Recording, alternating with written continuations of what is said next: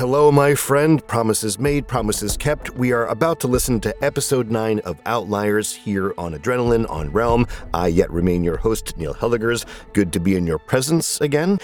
When last we left Michael, now let's just call him Boy. I don't like Michael. He was detailing how he can listen to all sorts of music, he can read all kinds of pre-approved books and watch approved DVD movies, but the one thing he does not have access to is this word from our sponsor.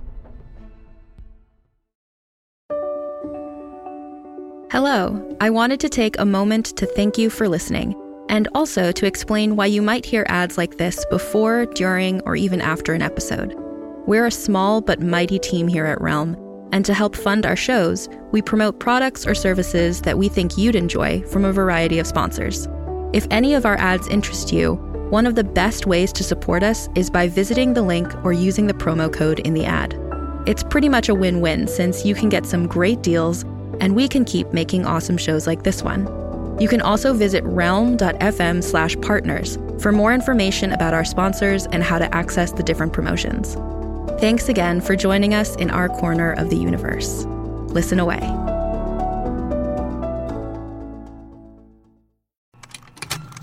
Contained herein are the heresies of Radolf Burntwine, erstwhile monk turned traveling medical investigator.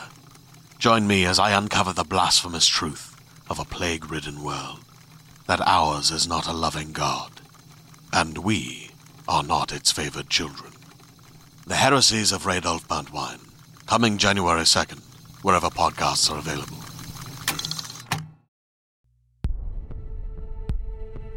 By which, of course, I mean the internet. They're not allowing him to see the internet or live television because they don't want him to know what is going on out there after the change, I suppose, would be the reason. And I know that's sort of a condition of his imprisonment. He is actually a prisoner, even if they're giving him, fresh blue jeans or what have you. But the other thing that they did mention that he is getting a 401k.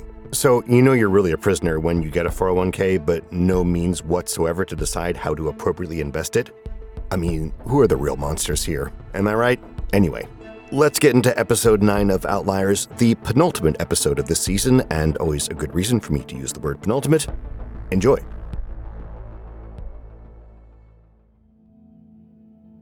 "11 weeks plus 4 days, or 81 days, a little more than the time span of Jules Verne's fantastical tale of Phileas Fogg's circumnavigation of the globe. A lot longer than Nellie Bly's 10-day-long lockdown in a madhouse. Like I said, I'm neither stupid nor illiterate. I read widely growing up. Did I mention that the abandoned public libraries were my favorite place to visit when Da and I went out scavenging? They were. Right up there with combing through the contents of the building supply store on the highway. I never did take any library books out of the libraries, though. It didn't seem right. They were there for everyone to read. Not for me to squirrel away in my private Quonset hut book collection. As a boy, I naively believed everybody might come back. The humans I read about. The people who'd lived there once. Especially the kids. We could grow up together. We'd be playmates and schoolmates, friends and companions. Better than an old skull in a woodpile. Don never contradicted me. But when I chattered enthusiastically about all the people returning one day, his smile turned sad. I've come to accept something. I've still got good memories of Da, of our life together. Not going to let what he told me at the end of his life destroy the rose-colored lens through which I view my boyhood. Not even after what I learned from Dr. Rowland last week. That still feels like a steel-toed boot kick to the gut. I am required to talk to Dr. Rowland twice weekly for about an hour or two at a time. She calls our time together therapy sessions, which are supposedly to help me adjust to my new circumstances and situation. That's what she claims. I suspect her true objective is to scrape the bottom of my memory barrel, to make sure that she, along with all the government and military interrogators I've sat across the table from these past weeks, has gotten all the information from me that I have to give, that they've drained me dry. I know it's not me that interests them.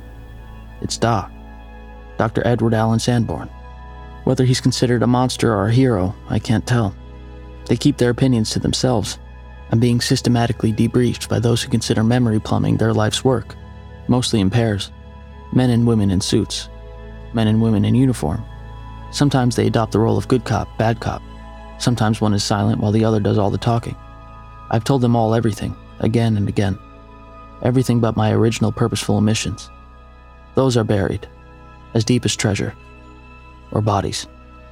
Anyone who wants to interview me, I'm game. Happy to help, that's me. Or the me persona that presents as a grinning fool. The lie detector needle never spikes. The interviewers and the interrogators come and go. Dr. Roland is the one fixed star in my galaxy. I've led her to believe that she and I have developed a relationship, that I've come to trust her completely, that I look forward to our time together, that I consider her a friend, even a maternal figure, that we have no secrets. The truth is otherwise. I know I'm a research project to her. She'll probably write a journal article about me one day. But as long as she thinks we've bonded, I figure I won't be subjected to other means to get me to talk, like electric shock therapy, or waterboarding, or whatever torture methods they're using on Status 3 Outliers to cause them to howl like banshees in agony in the night. She's even given me a small pager that I can use to summon her anytime, day or night, if I remember something important. I haven't used it yet, but I told her how grateful I am to be given this lifeline. I'm not lying either. I figure it will come in handy one day very soon. She always begins our sessions with the same two inane questions. So how are you doing, Michael? And, you settling in all right? I answer both in the affirmative, and enthuse about the music I'm listening to, or the movies I've watched, or the weed whacker motor I'm refurbishing, or the success of some other handyman project. Then she asks me about what I remember, about my time with Da, casually, like an afterthought. But this time she gets right to the point. She says, "Did Da ever tell you any details about the car accident that killed your parents?" I stare at her, open-mouthed, before I regain my composure and manage to look puzzled. Only that he found me in my car seat in the wreck and took me with him. I told you all that, didn't I? Yes. Yes, you did. But you remember no details about the accident itself. I shook my head. My bewilderment was genuine. She delivered the next bit of information matter-of-factly, like an uncushioned blow to the kidneys. It was Dr. Sanborn who was driving the other vehicle. The one that broadsided your parents' car. My chest got tight, as if the skin across my torso was shrinking like fresh-killed deer skin left to dry in the sun. I hated her in that moment, in the way I hated Da when he told me what he'd done. She had unknowingly revealed herself, revealed her capacity for cruelty, in the same way he had. She went on in the same emotionless tone. He had stolen a Jeep from a state trooper, who had left it running at the side of the road while she went to assist a motorist who had driven off the verge and got stuck in a snowbank. At the time of the accident, Dr. Sanborn was speeding, driving a stolen vehicle. The roads were icy. He blew through a stop sign and broadsided your parents' car, completely crushing the driver's side and sending it spinning 20 feet from the intersection. He'd never told me that. My origin story always started with him looking in the back seat of a wrecked car and seeing the mewling infant in the car seat. I could feel my Adam's apple bobbing in my throat, her bright eyes fixated on the physiological signs of my agitation, but this time I couldn't hide what I was feeling.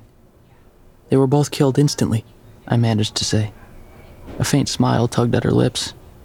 She had me where she wanted me. She slipped a stapled set of papers from a file she had sitting in front of her on the table. On the first page was a crude diagram of a human body. Someone had hand-drawn slash marks, wounds, injuries, several fatal, a printout of an old autopsy report. Your mother was killed instantly, yes. When she was catapulted through the windshield, a sheared-off strip of metal from the hood severed her carotid artery. She bled out in seconds. Her neck was broken as well when she struck the pavement. Her voice was cold, aiming, I thought, for maximum shock value so she could observe my reaction. I couldn't hide my pain, so I didn't try. His chest was crushed by the steering column, I managed to blurt out.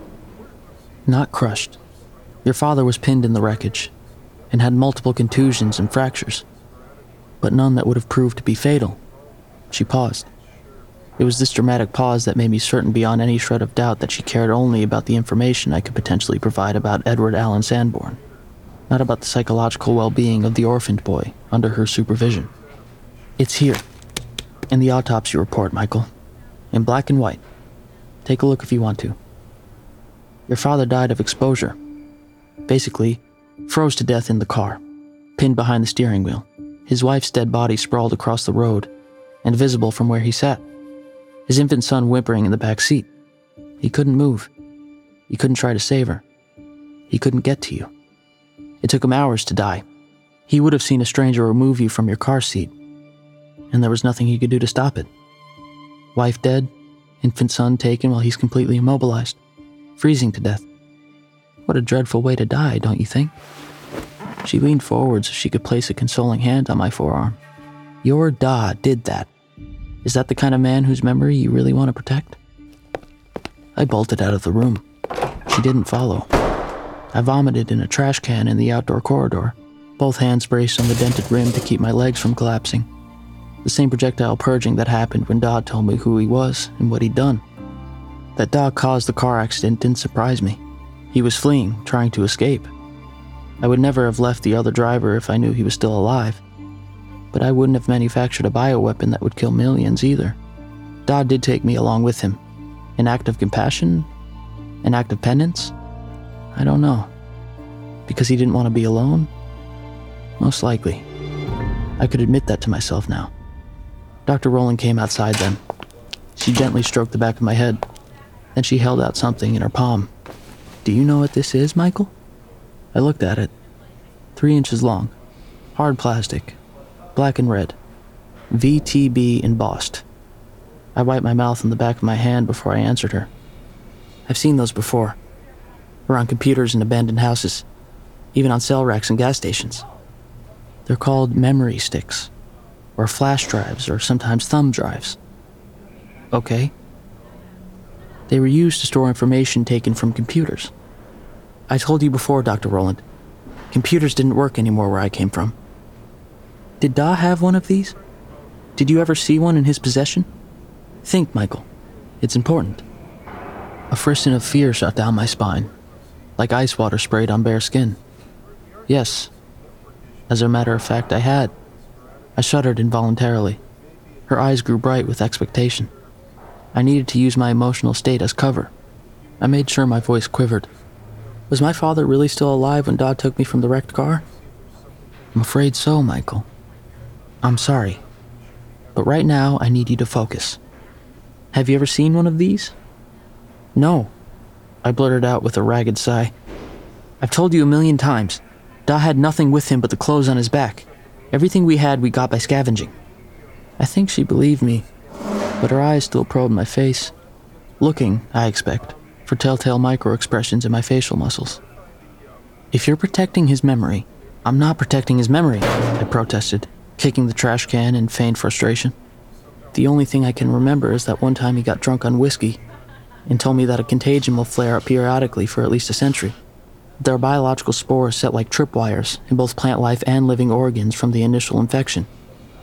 He called it a failsafe, but I didn't know what he meant. I thought it was just the whiskey talking. I lied. I padded the years of contamination. Made it an even century. That threw her off her game. She blinked rapidly, her micro-expressions revealing stunned surprise. Served the bitch right.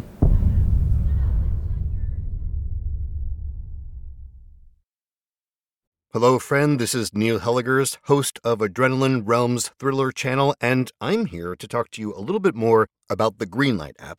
And this message is, of course, sponsored by Greenlight, but our family was using the Greenlight app even before the first ad in a wonderful, thrilling, cosmic coincidence, right? See what I did there? So again, to catch you up, Greenlight is a debit card and a money app that's made for families. Basically, the way it works is that parents can send money to their kids and keep an eye on their kids' spending and saving. And you can see exactly how much money they have in their account, and there's different ways to give them money. What we've been doing is like a weekly allowance, a certain amount that goes into his account every week. So in order to further the conversation about money and about earning, we're using Greenlight as a kind of a foundation for that conversation.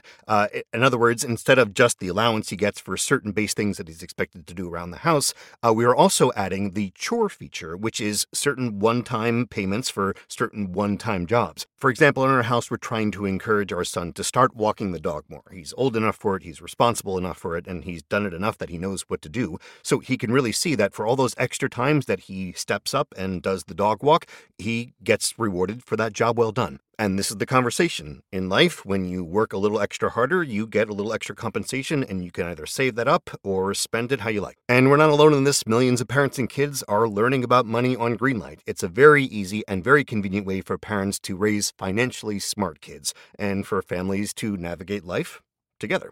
So sign up for Greenlight today and get your first month free when you go to greenlight.com/adrenaline. That's greenlight.com/adrenaline to try Greenlight for free. Greenlight.com/adrenaline. // So thrilling, right?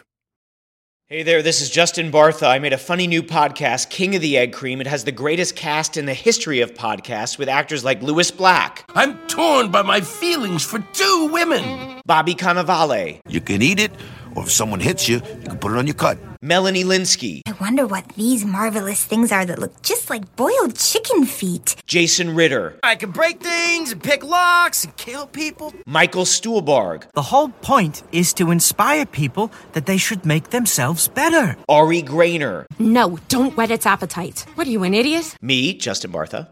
That's not just any egg cream, that's a Lemke's special. And all narrated by the hilarious Richard Kind. This is the story of Harry Dalowitz and how he rose from nothing to become New York's King of the Egg Cream. So if you like funny true stories, come listen to King of the Egg Cream, available wherever you get your podcasts. In the end, all the plans that I had put in place, from shorting out a transformer to overpowering one of the guards who habitually napped while on duty, to making a crude but effective pipe bomb, weren't necessary. A diversion was all that was needed. Just before 9 p.m. on a full moon night, when the number of guards on shift reduced for overnight lockdown, I paged Dr. Rowland with a code she had given me. 411.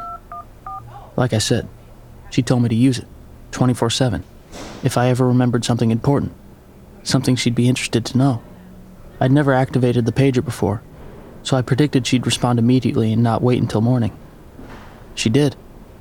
I was expecting her to come to me, but instead she had me escorted to her office in the research wing for the very first time. "You can go," she told the soldier. "I'll bring Michael back to his quarters myself." She thought she knew me inside and out by now. She thought she'd hobbled me with her psychological scalpel. She didn't have a clue. My escort nodded and sauntered off. He considered me a non-threat. I'd repaired the break room toaster at his request just last week. We were buds. "Have a seat, Michael," gesturing at a chair in front of her desk. "Be with you in a sec." I wore my bulky winter's coat, which I didn't take off. She was tired, I could see that. I knew she worked long hours. And she was working now. 3 computers were humming on her desk, statistical information scrolling down like numeric rain. I sat politely in my seat, like an obedient dog told to stay. It was a big office, with floor-to-ceiling windows looking out on a greenhouse atrium. Artistically lit, probably by a landscape designer. It allowed her to keep her office lights at a minimum. She jotted down some figures that appeared on the screen, used the mouse to scroll down, jotted some more. I might just as well be invisible. As moments passed, I let my foot jiggle nervously on my crossed knee. I looked around like I didn't know what I should do, but I was canvassing for surveillance cameras. There were none. Research scientists enjoyed rare privacy in their private offices and quarters. 9 o'clock. Curfew for all non-essential personnel in red zones 1 and 2. 3 short blasts of the sirens in the yard indicating lockdown. To get back to my wing, I would need an escort the entire way. Like I said, my escort hadn't waited. No one was standing outside the office door. We were alone. I pictured Sergeant Brock, the nighttime surveillance watchman, a military lifer with the requisite steel gray crew cut, leaving his post to get fresh coffee and to take a leak. He did this habitually, within minutes of the all-clear blast, which would sound next. I pictured him shuffling down the hallway, plucking at the seat of his uniform pants. "I'm not a graveyard shift person, Mikey," he muttered to me more than once. "Need my cup of joe to keep me going. My prostate don't like it, but what can you do?" 1 1,000, 2 1,000. I didn't wear a watch and timing was everything. 3 1,000. The all-clear blast sounded. I saw the photograph then, on the bookshelf among some artwork and collectibles. Frame. Pride of place. A young Dr. Rowland, probably a fresh-faced grad student, standing with others just like her, all bending toward the same person in the center, like tree shoots yearning toward the sun. The person was Da. He hadn't changed all that much from the time when I knew him. His beard was only streaked with gray back then, and his hair was cut short, but his long face was the same as ever, as were his eyes. The group stood in front of a building with a sign that read, VTB Laboratories. All of them had VTB insignia proudly displayed on their white coats. Da's little joke, virus, toxin, bacteria. I wonder if she'd been in on it. They'd worked together. She had been a colleague, a part of his team. That spun the possibility of what she was doing at FOB Far North 180 degrees in my mind. This was a recovery operation, not a post-mortem. Was Da's research lost in the fire at the research lab where he worked? I asked. This caused her to look up and regard me curiously. Why do you ask that, Michael? I waited, forcing my expression to appear bland and expectant. She sighed. Yes. The facility operated a closed network. So everything was lost. It was. And now you're trying to reverse engineer it. The formula. The bioweapon Dr. Sanborn invented. I couldn't help it. My tone had become hard-edged. She was startled, but she wasn't alarmed. Not yet. Michael, do you know where Doc kept a copy of his research? Hope. I heard it chiming in the tone of her voice. If I did, I wouldn't tell you where it is. But I didn't say that. I didn't say anything. I lunged across the top of her desk and grabbed her by the collar of her white coat before she could press the alarm under her desk. I jerked her across the glass top, scattering the papers there. And in a matter of seconds, I had her pinned in my chair and secured with the plastic ties I'd stuffed in my parka pockets, both wrists and both ankles. Michael, she used a pleading tone. Now that I knew who she was, that she had been one of Da's admiring acolytes, one of his scientific co-conspirators, any reservations I might have had about subduing her drained away. I thought of the grand plan to reduce global population by transforming the impoverished into subhuman mutants, and my blood ran cold. It was obvious at that moment that the plan had not been abandoned in the wake of the environmental accident. Rather, the formula was all that was needed for it to be enacted again. I found the hard rubber ball gag in her desk and fitted it between her teeth and tightened the strap. I didn't want her to scream, or to call out, or to try to talk me out of what I was doing. I pulled her ID swipe badge off her neck. Her eyes grew wide, wordlessly pleading with me. I ignored her. Full access, Red Zone 1. The highest rating there was, though more stringent identification procedures were required to get onto the secured grounds of FOB Far North, specifically retinal and fingerprint scanning along with the designated security code. Within Red Zone 1, all that was required was a basic swipe badge. I quickly slipped into the hallway and down to the wing surveillance room.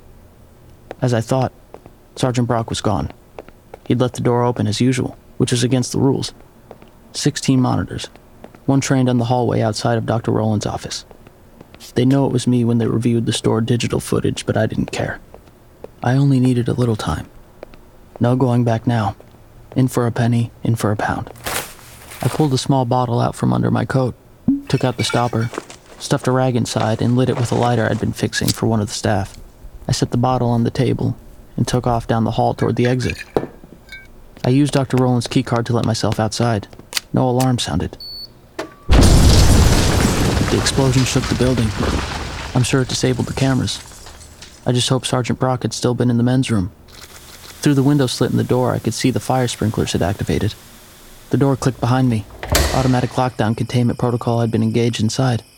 But I wasn't inside, I was outside. By the time they cleared the building, I would be gone. I flipped up my hood and hurried down the walkway toward the specimen laboratory in cages. I crouched in the shadows when I saw soldiers running up the road from the outer perimeter toward the offices in the research wing. Because of the blinding brightness of the fire, they weren't using their night vision. I'd been counting on that. Through another electronic gate, then another. Dr. Rowland had full unrestricted access to every inch of the facility. But I knew more than a swipe key was needed to enter the specimen internment camp. Specimens were considered classified, top secret. Not just anyone. Even those with Red Zone 1 access couldn't get near them. It took both the key card and a biometric scan to get inside the buildings, which is why I'd signed a girl earlier from my place behind the fence. Be outside tonight. She hadn't replied, but I know she saw me. Mutants were brought inside at night, unless they misbehaved badly. Then aversion punishment was employed. Punishment consisted of not being fed, and of being locked outside in the cold. More than one had frozen to death. Such measures weren't considered drastic. They were considered a deterrent, a stern warning to uncooperative mutants. Whatever she'd done had worked. She was seated in her kennel, on the concrete, curled in a little ball, teeth chattering. I pulled out the wire cutters I'd hidden in my parka pocket, and within seconds had cut a hole big enough for her to crawl through. She was lethargic from the cold, so I had to pull her the rest of the way out. I took off my parka and wrapped her up inside of it. I pulled the hood up to cover her face. We didn't need to say anything. "Come on," was all I whispered. The last part was what I worried about the most, getting through the gate into the contamination zone. What I had going for me was that the entire security system was one-sided, focused and designed to keep creatures from getting from the zone into the facility. No sane human was likely to be headed the other way. No outliers either, since they lacked the ability to reason a route to escape. They'd be more inclined to keep heading south, further into the grounds of the FOB. All the barricades to prevent unauthorized visitors from entering the FOB had been erected miles and miles away, at the opposite end of the base, in Blue Zone 5. We walked quickly, heads down, sticking to the shadows. Behind us, the fire had spread to the roof of the hallway housing the surveillance office. The fire detail had been mustered, and had connected hoses to the hydrants. Pressurized water shot up into the air, but the fire had taken hold and it wasn't so easy to subdue. I was relieved to hear Sergeant Brock's gravelly voice in the background, shouting orders. We slowed a bit as we neared the gate. During an all-hands-on-deck emergency, figures moving quickly away from the direction of the fire would attract attention. Girls stayed behind me, in my wake, matching my gait stride for stride, so from the front it looked like I was alone. We went straight to the pedestrian gate where 2 guards were on duty. The first one relaxed when he saw it was me. He made the mistake of lowering his gun. "It says Mikey," he told the other guard behind him. "One of the mutants got free," I told him, feigned excitement in my voice. "Did you see it?" "No." Before he could finish, I stuck the crackling and flashing electrodes of a homemade stun gun in his stomach and he went down like a brick, back arching, mouth slack. I had leaned over and unsnapped his pistol from his holster before the second guard could even step toward the doorway. I pointed it at his face, my finger on the trigger. "Back up!" He did. Girl used the zip ties in my pocket to secure the first guard's hands and feet, and to take his automatic weapon. The pedestrian gate required a code to exit. "Open the gate." "You know I can't do that, Mikey." "I'll shoot you." "Then shoot me. I'm not opening the gate. Lower the weapon and we could talk about this." I pistol whipped him across the face and he fell backwards. Before he could even lift his head, I disarmed him, stuck his pistol in the waistband of my jeans. I didn't like hitting him, but it was necessary. I signaled for Girl to join me. She stepped into the light, her violet skin luminous in the sodium glow. I indicated the stunned guard.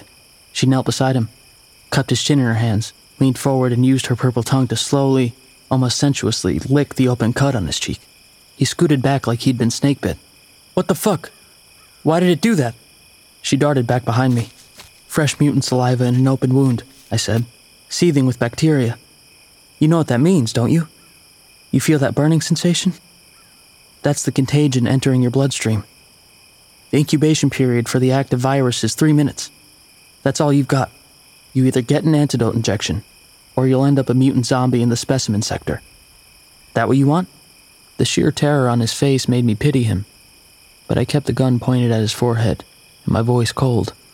"Dr. Rowland keeps an antidote syringe in her desk drawer. Open the gate, and I'll let you go. If you run, you can get to her office in less than a minute. You can save yourself from a fate worse than death." He staggered to his feet and punched in the authorization code to open the gate. As it swung open, I hit him hard across the back of the head, and he collapsed on the floor of the guard shack. I'd lied. Girl was years past the contagion stage. We slipped out the gate and ran, hand in hand. Girl dropped the automatic weapon. It was too bulky to carry. Okay, so I guess when we all thought we were maybe done with shocking revelations and twists, Outliers throws another one at us. And this is one of my favorites whenever it shows up. It is the morally superior group turns out to be, in fact, morally kind of gray or reprobate. In this case, you have Dr. Rowland, who's not like, "We want to solve this problem." But Dr. Rowland's like, "Hey man, you got any more of that virus, man?" Also, props to the culmination of Boy's long-term planning, both in terms of developing a homemade stunner as well as some incendiary devices, and again, the instilling himself in everyone's mind as, it's just Mikey. So when the moment comes, he can get the slip on them and be like, oh, by the way, you might be infected. See ya, bye. All good plots, all well laid, and episode 10, the last episode of the season, it's right behind you. I'm not even joking, it's right there. I'm Neil Helligers. This is Adrenaline on Realm, and I will see you very soon for the last episode of Outliers. Take care. You're listening to Adrenaline Outliers, narrated by Rory Culkin. Created and produced by Realm, your portal to another world. Listen away. Every 5 minutes, a transplant candidate dies while waiting for a compatible heart, liver, or kidney. Imagine a technology that could provide those life-saving transplant organs for a high price, and imagine what a company would do to monopolize that technology. On a remote island in Lake Superior, a team of geneticists unlocks this holy grail of medicine by reverse engineering the genomes of all mammals, creating an animal with organs perfectly suitable for human transplantation. They envisioned a docile herd animal, but one team member had another, darker vision. This ancestor is anything but docile. The team's work spawned something big, something evil, something very, very hungry. Ancestor is a complete serialized fiction podcast by #1 New York Times bestselling novelist Scott Sigler, with all episodes available. Binge the entire story now on Apple Podcasts, Spotify, or wherever you listen to podcasts.